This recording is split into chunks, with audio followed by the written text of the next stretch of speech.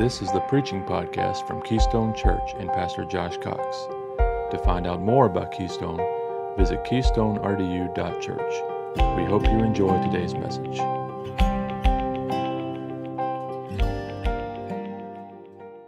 Philippians chapter 1 is where we will be this morning. If you want to turn in your old school Bibles, or if you want to turn in your new school Bibles, whatever you want to turn in, or if you want to sit there and look intelligently at me, that would be awesome as well, whatever you want to do.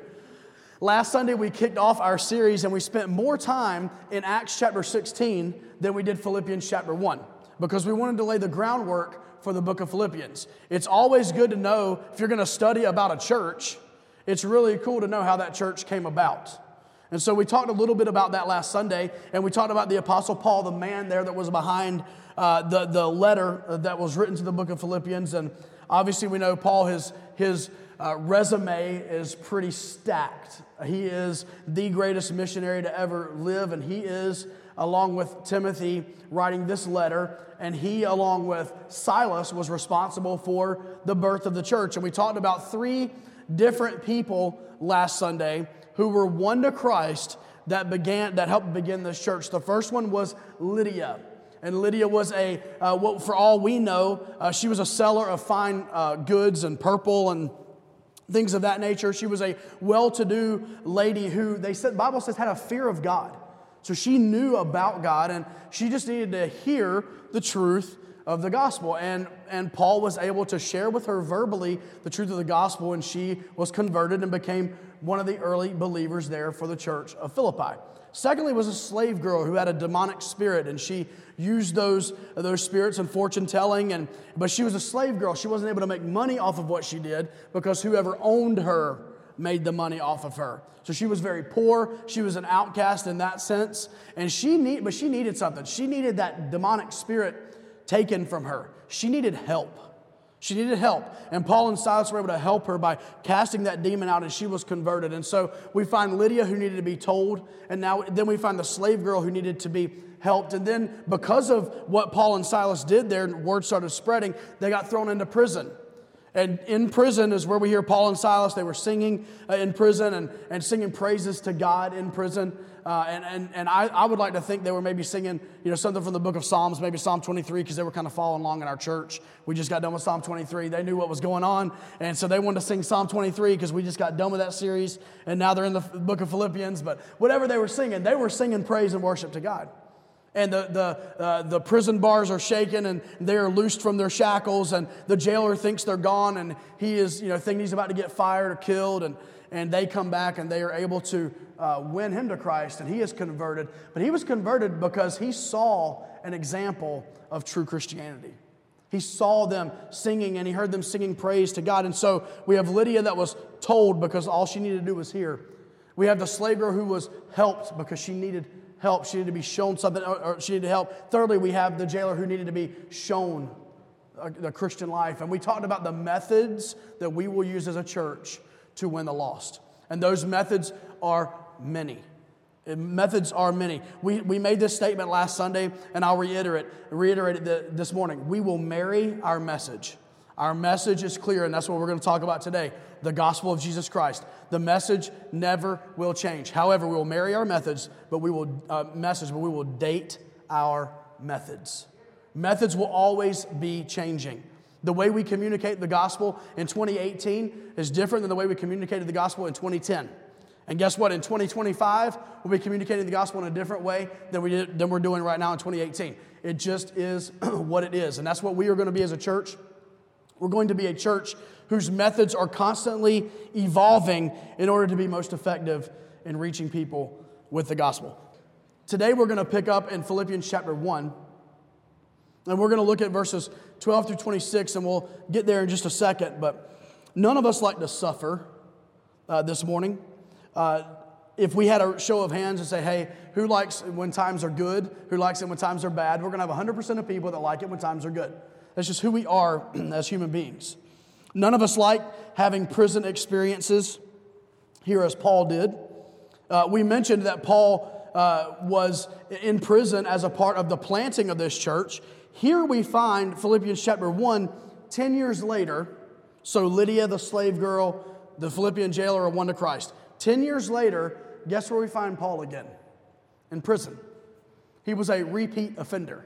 All right? He was in prison multiple times throughout his ministry, but we find him back in prison 10 years later. And there's a lot of the story that we won't go into, but the part of the church was birthed through prison, and now this letter is sent from prison. In fact, Paul wrote 4 different prison epistles, they call them, letters that he wrote from prison. Philippians being one of them, the book of Colossians is another one, Ephesians, and then Philemon is the 4th epistle that he wrote from prison. And I look at it this way. Paul wrote those prison epistles because he was so busy spreading the gospel. The only time he got to sit down and actually write to these churches was when he was forced to behind bars. We're going to jump into the text this morning to read this prison epistle.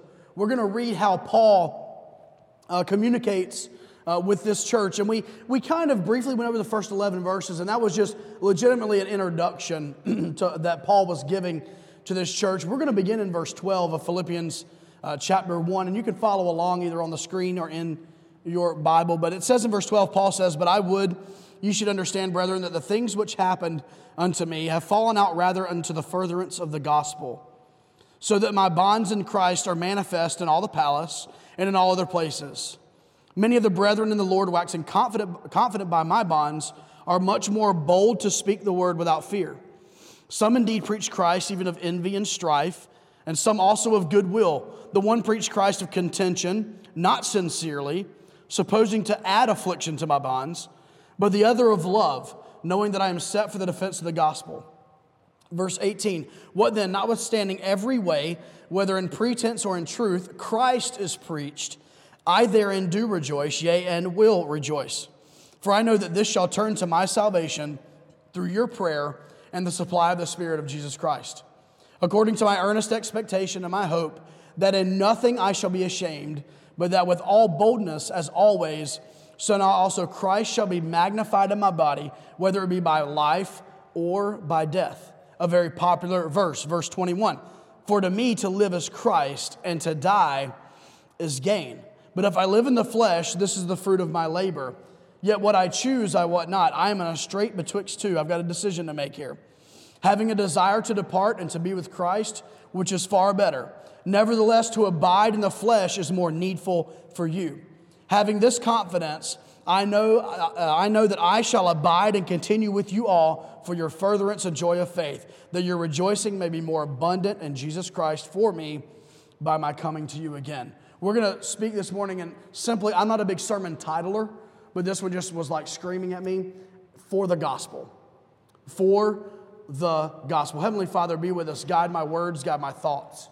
God, I pray that you would remove me and my personality from the text today, and that your word would shine through, that we would learn from your word, we would be changed and moved by your word, and God, we would leave here today with a greater understanding of this passage. God, we love you and we thank you for loving us. We pray for all of those today that have different needs that are not here for one reason or the other. God, I pray that you would bless each person that's here today, each person that wishes they could be here today. It's in your name we pray. Amen. Amen. A very powerful passage of Scripture, and we're going to jump right in this morning and learn from God's Word. Number one this morning, I want us to understand this. Circumstances did not determine Paul's outlook. Circumstances did not determine Paul's outlook. What were those circumstances? Verse 12 says, he mentions that I would that you should understand, brethren, the things which have happened unto me. What had happened to Paul? What had happened was Paul was in a tough spot. This imprisonment, you can find it if you want to read and do your own kind of research. You can find about this imprisonment that Paul was in Acts chapter 28. And so if you want to make a quick note of that, if you want to look into where Paul was in his ministry when they believe this was written, it was in Acts 28. He was in prison at Rome. He had been shipped to Rome from Jerusalem to be under watch there, strict watch in prison in Rome. And so this was about 61 to 63 AD, like we mentioned, 10 years after the church was planted in Philippi. Paul's circumstances were bad, but once again, we find his outlook good. Once again, we find Paul behind bars. Once again, we find Paul doing something positive. That's an elementary thing to me, but sometimes the experiences and the circumstances of life push us to behave in a different way. And I want to say this, Christians should strive to live above the circumstances of life. Circumstances should not determine who you are, how you act, and your service to God. If we allow circumstances to dictate who we are, how we act, and our service to God, we will always come up with some sort of circumstance that keeps us from doing the things that we know we ought to do. How many of you understand that? If you're looking this Thursday morning, you're like, man, I really want to figure out a way to justify calling off work Thursday. Guess what? Between now and Thursday, guess what you're going to figure out? You're going to figure out a way. You're going to talk yourself into feeling a certain way. You're going to be like, you know what, I think, if I heard my kid cough, I think my kid's sick, I got to stay. We're going to figure out a way. Give us enough time. Our circumstances, man, we can live underneath our circumstances very easily. Very, very easily. And if we don't watch it, we let our circumstances drive who we are and how we act. Dr. June Kim, most people just refer to as Dr. Kim, was a leader with the Campus Crusade ministry in Korea. Dr. Kim had his family killed by the communists, and he himself was beaten and left for dead there by the communists over in Korea. When he regained his consciousness after being beat and left for dead, God used that as a way to bring him to Christ, and he was converted and became a Christian after that. The first thing that Dr. Kim did by way of his testimony was that he forgave his enemies. Those that had killed his family and those that had beaten him and left him for dead, which, by the way, side note, that's not the sermon. It's an awesome thing to do, especially as a new Christian. But he decided to forgive his enemies. In fact, he forgave the people that had turned his family over to the communists. He forgave them. He forgave the communists himself. He actually went to the door and met the person who had been a part of beating him and leaving him for dead. He went and met him, walked in and told him that he forgave him. And not only did he forgive him, but Jesus wanted to forgive him too. The man who beat him and left him for dead accepted Christ through his testimony. And not only that, he began to see many people saved in South Korea.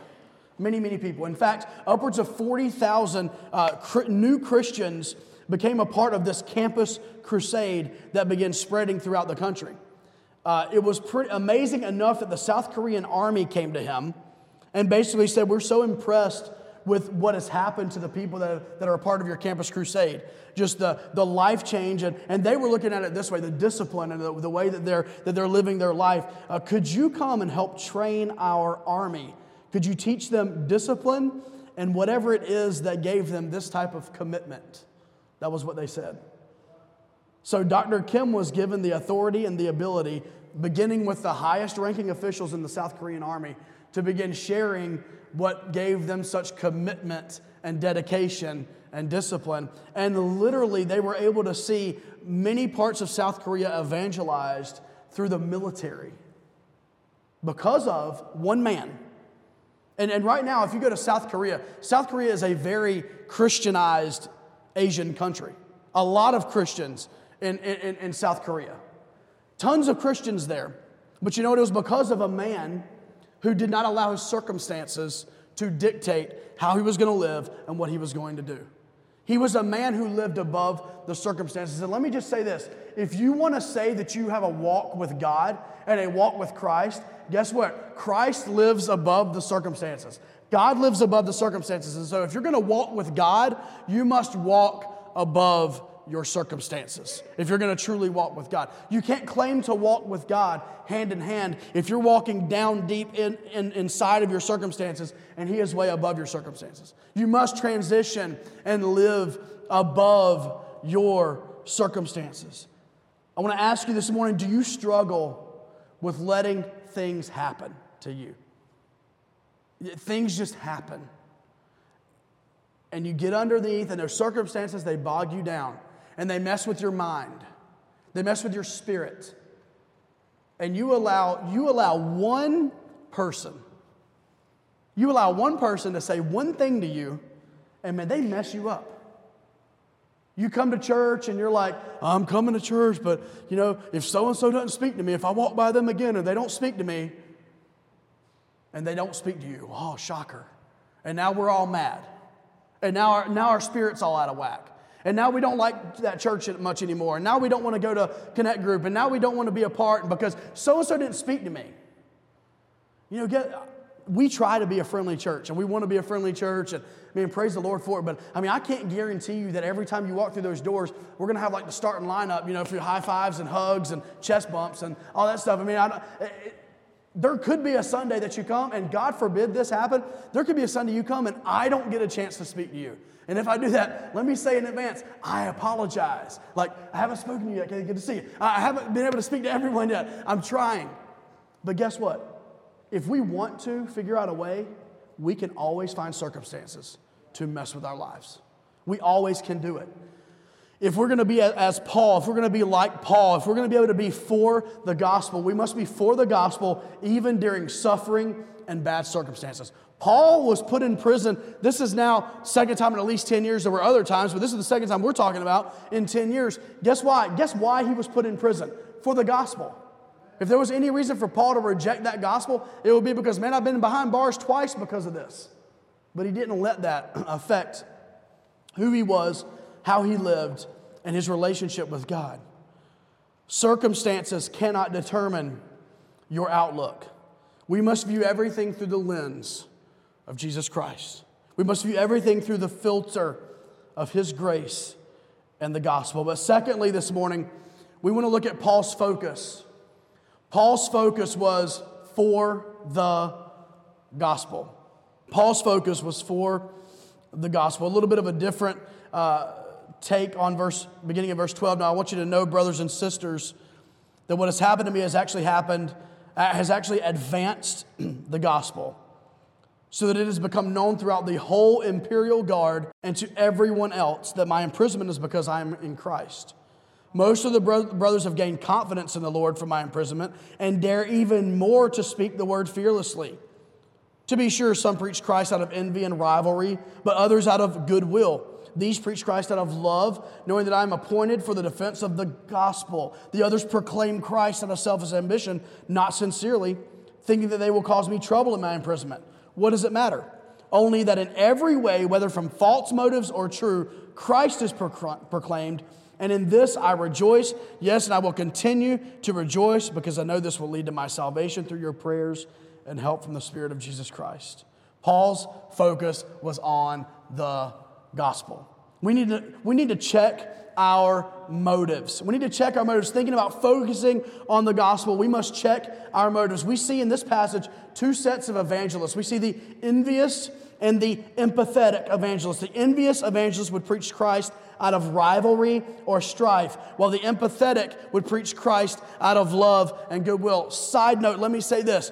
If I have to be one of those two people, I want to choose every single time to be the evangelist that preaches Christ out of love and goodwill. I want everybody that walks through those doors, even though we will hit sin and we will talk about sin and we will name sin specifically, I want everybody that walks through those doors, though, to know they are loved and that behind the truth, there's love. Every time we speak the truth, we're speaking the truth in love. We need to check our motives. We need to beware when there's jealousy and envy of other ministries. Hey, listen, we're a church plant that meets in an elementary school in the world's ugliest gym. All right, that is who we are.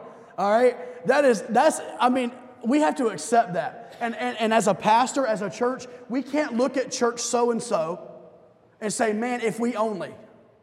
You know what, man, they have this or they have that. I've got a friend of mine who planted a church in California, and they have been a little over a year. They've been in existence, and man, they're having tons of people, and man, it's just like, everything looks so great, and we can't become envious. I heard a pastor say this one time, and it is amazing. Never compare your behind the scenes with other people's highlight reels. And I'll say that again. Never compare your behind the scenes with someone else's highlight reel. Hey, social media people, and I'm one of them, I say this when I talk about social media. You don't ever see me post a picture where like the angle is like right here where you can see all 7 of my chins. Like, you never see that. How many of you have seen, and ladies, I love you to death. How many of you, most of the time it's ladies, but there's some dudes, so we'll keep it there. How many of you seen people like taking selfies and they literally take like, and then you see them like move and you see them like adjust and like, you're getting it just right? Hey, guess, you know why? We got people elbowing people and we got people, man, sorry. But you know what the truth is? We always want to put our highlight reel out there. Hey, let's be honest. How many times have you taken a picture of your kid? And maybe I'm the only one that does this. I'll take a picture of them like with a present or with something, and I'll see in the background of our house, there's like some junk in the background. And I'm like, oh, wait a minute. Hold up. Go move that stuff. Okay, do the same thing you just did again without all that junk in the background. You know why? Because sometimes we get very comparative. And you know what? Paul here, he talked about people that were winning Christ for the right reasons, people that were winning Christ for the wrong reasons. For Paul, he didn't care. If they were winning people to Christ and the gospel was being preached, then praise the Lord. For we must beware when jealousy and envy begin to happen of other ministries.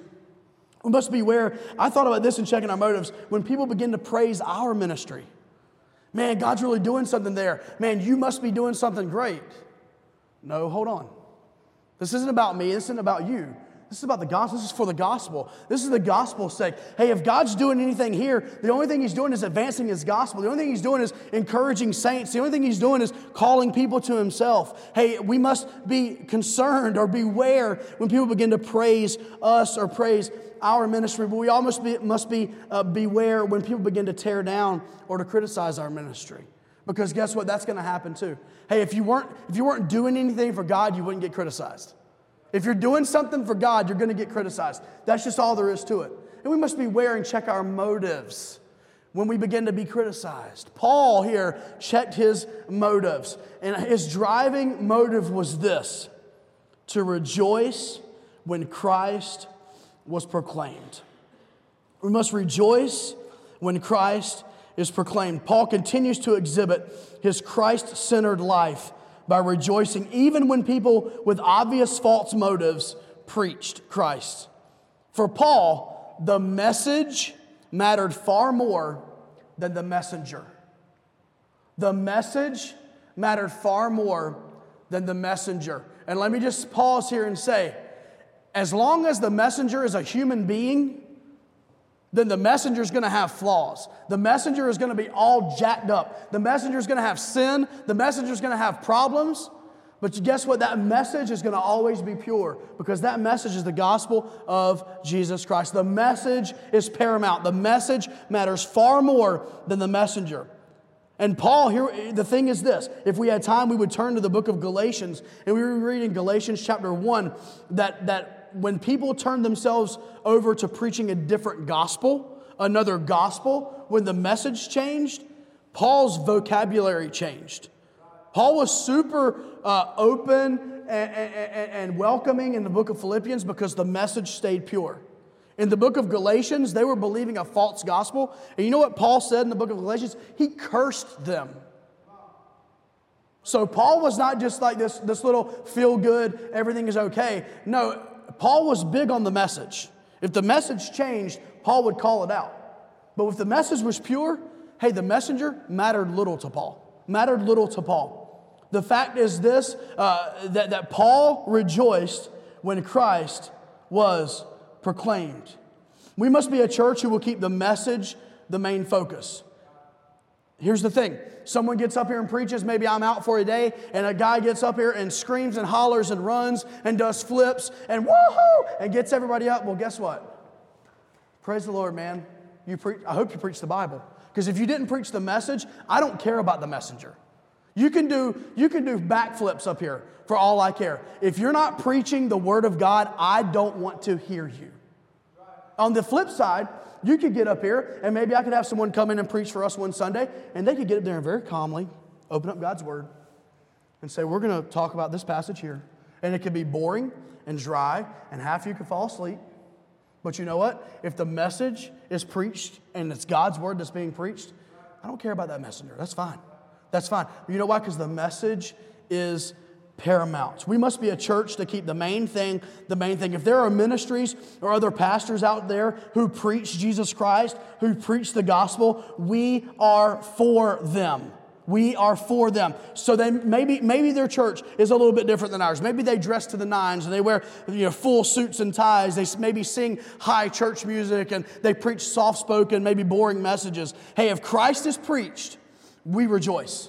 If Christ is preached, we rejoice. Maybe they scream and shout and holler and do backflips and whatever. They sing bluegrass music and are more old-fashioned. If they preach Christ, we are for them. We are for them. If they start their service off with a secular song, it's playing on the radio right now just to break the barrier down for people that are unbelievers, and the pastor gets out there and maybe uses some language that we wouldn't feel comfortable with just to try to connect with unbelievers, and maybe he dresses a little bit like Justin Bieber, whatever he wants to do. If that's what he wants to do, if Christ is preached, then I'm for it.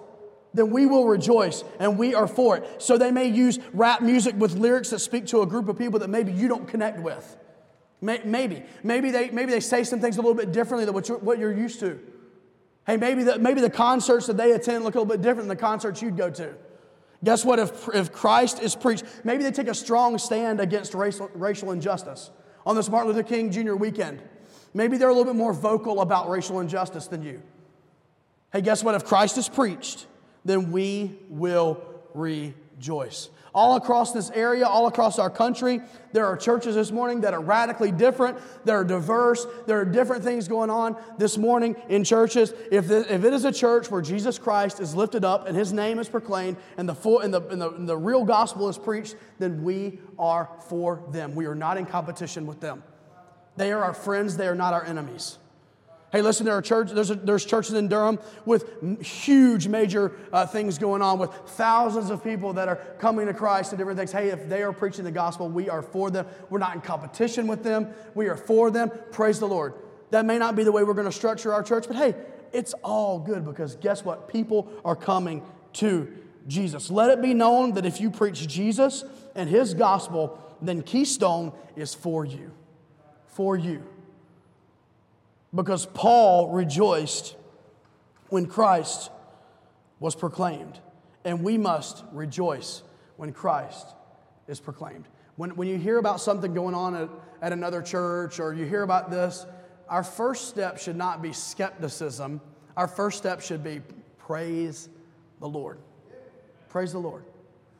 We are for them. Thirdly, and I believe most importantly, how did this all happen? It's because Paul had a unique perspective, and that was this. Paul's end goal was eternal. His end goal was eternal. Verse 20, my eager expectation and hope is that I will not be ashamed about anything, but that now as always with all courage, Christ will be honored in my body, whether by life or by death. For me to live is Christ, and to die is gain. Let me repeat that, because we love our lives here on this earth. Paul, for me to live is Christ, and to die is gain. Now, if I live on in the flesh, this means fruitful work for me. I don't know which one I should choose. I'm torn between two. I long to depart and be with Christ, which is far better, Paul says. But to remain in the flesh is more necessary for your sake. Since I'm persuaded of this, I know that I will remain and continue with all of you for your progress and joy in the faith, so that because of my coming again to you, your boasting in Christ Jesus may abound. Look at Paul's language, whether by death or by life. For me to live is Christ, to die is gain. I long to depart and be with Christ, which is far better. Paul uniquely lived with an eternal mindset. He lived in a mindset that literally said, hey, it would be better off for me if I just went home to be with the Lord. I know that's not what's best for the church. I know it's not what's best for the different plants that I've been involved in and the different churches that we've been able to see. And so I know God is going to let me live and help you, but it would be better for me if I went to heaven. I'll be honest with you, that's a tough one. That's a tough one, parent. Right? That's a tough one, spouse. That's a tough one, younger person. It's like, man, I got my whole life ahead of me, right? To get an eternal mindset an eternal mindset. Underneath here, kind of in my mind, I see this, that he represented Christ courageously. Paul, in this passage from verses 20 and 21, he's not worried or concerned about himself. This is all about Christ. It's not about Paul's reputation. It's about Christ's reputation. He thought nothing of dying and seeing Christ. In fact, he longed for it. He longed for it. A similar mentality Charles Spurgeon had, and he was quoted in saying this kind of unusual statement, but I believe it opens up Paul's mentality. Spurgeon said this: if I had my choice between being raptured at the coming of the Lord and taken up to glory and changed in the moment, in the twinkling of an eye, at the last trump, if I had my choice between being raptured to the Lord and dying and being resurrected, I would choose to die in the agonies of death. Think about it. How many of you, you've had those moments? I don't know if you're like me. I have those like morbid moments. I'm like, Lord, if I got to go, like, let me go in the rapture. Let me be doing something fun, and then like, boom, like I'm just gone, and so is everybody else as a Christian, and it's all good.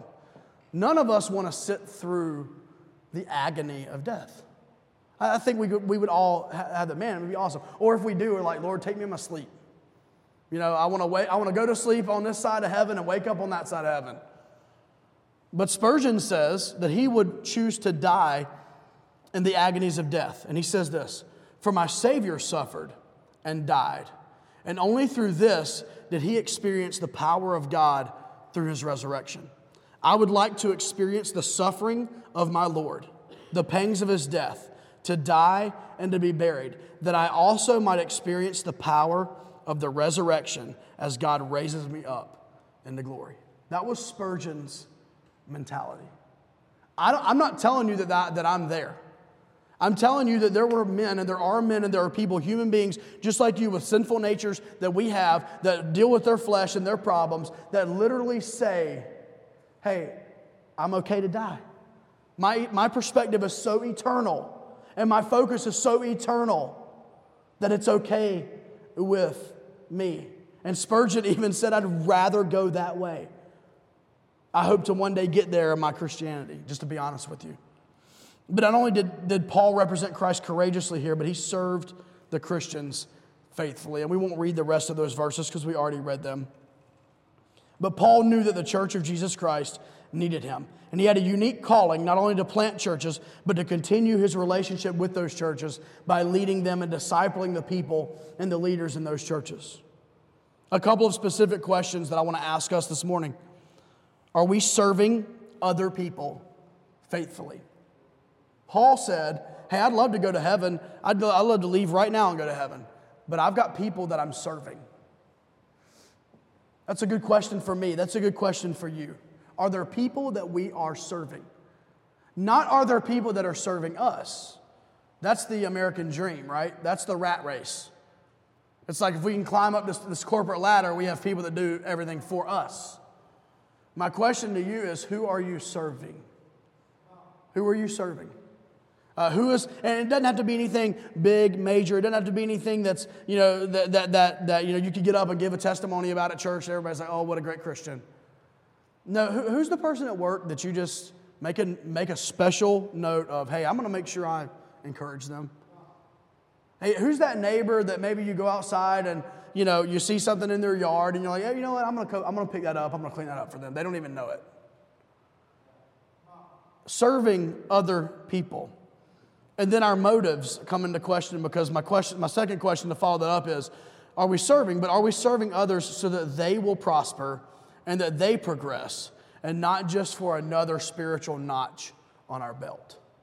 Not just for another check mark of, man, I'm a good Christian. Can we serve other people without going, sweet, man, I just served somebody? God must feel really great about me right now. God, did you see that? Can we just serve people? Hey, can we give? If someone's in need and God lays it on your heart to be a financial blessing to someone, let me ask you this. Would you be willing to give them something financially in all cash without your name attached to it? Let's be real. Hey, man, David and Bobby, God just laid you on my heart. Don't say amen because he hadn't yet. I'm just kidding. But laid you on my heart. And listen, God, here's the spiritual way of giving, right? God laid it on my heart. I wanted to be a blessing to you. So here, let me get out my checkbook and make sure you see my name on the check right here. Make sure when you go cash it that you remember who gave this to you. Right?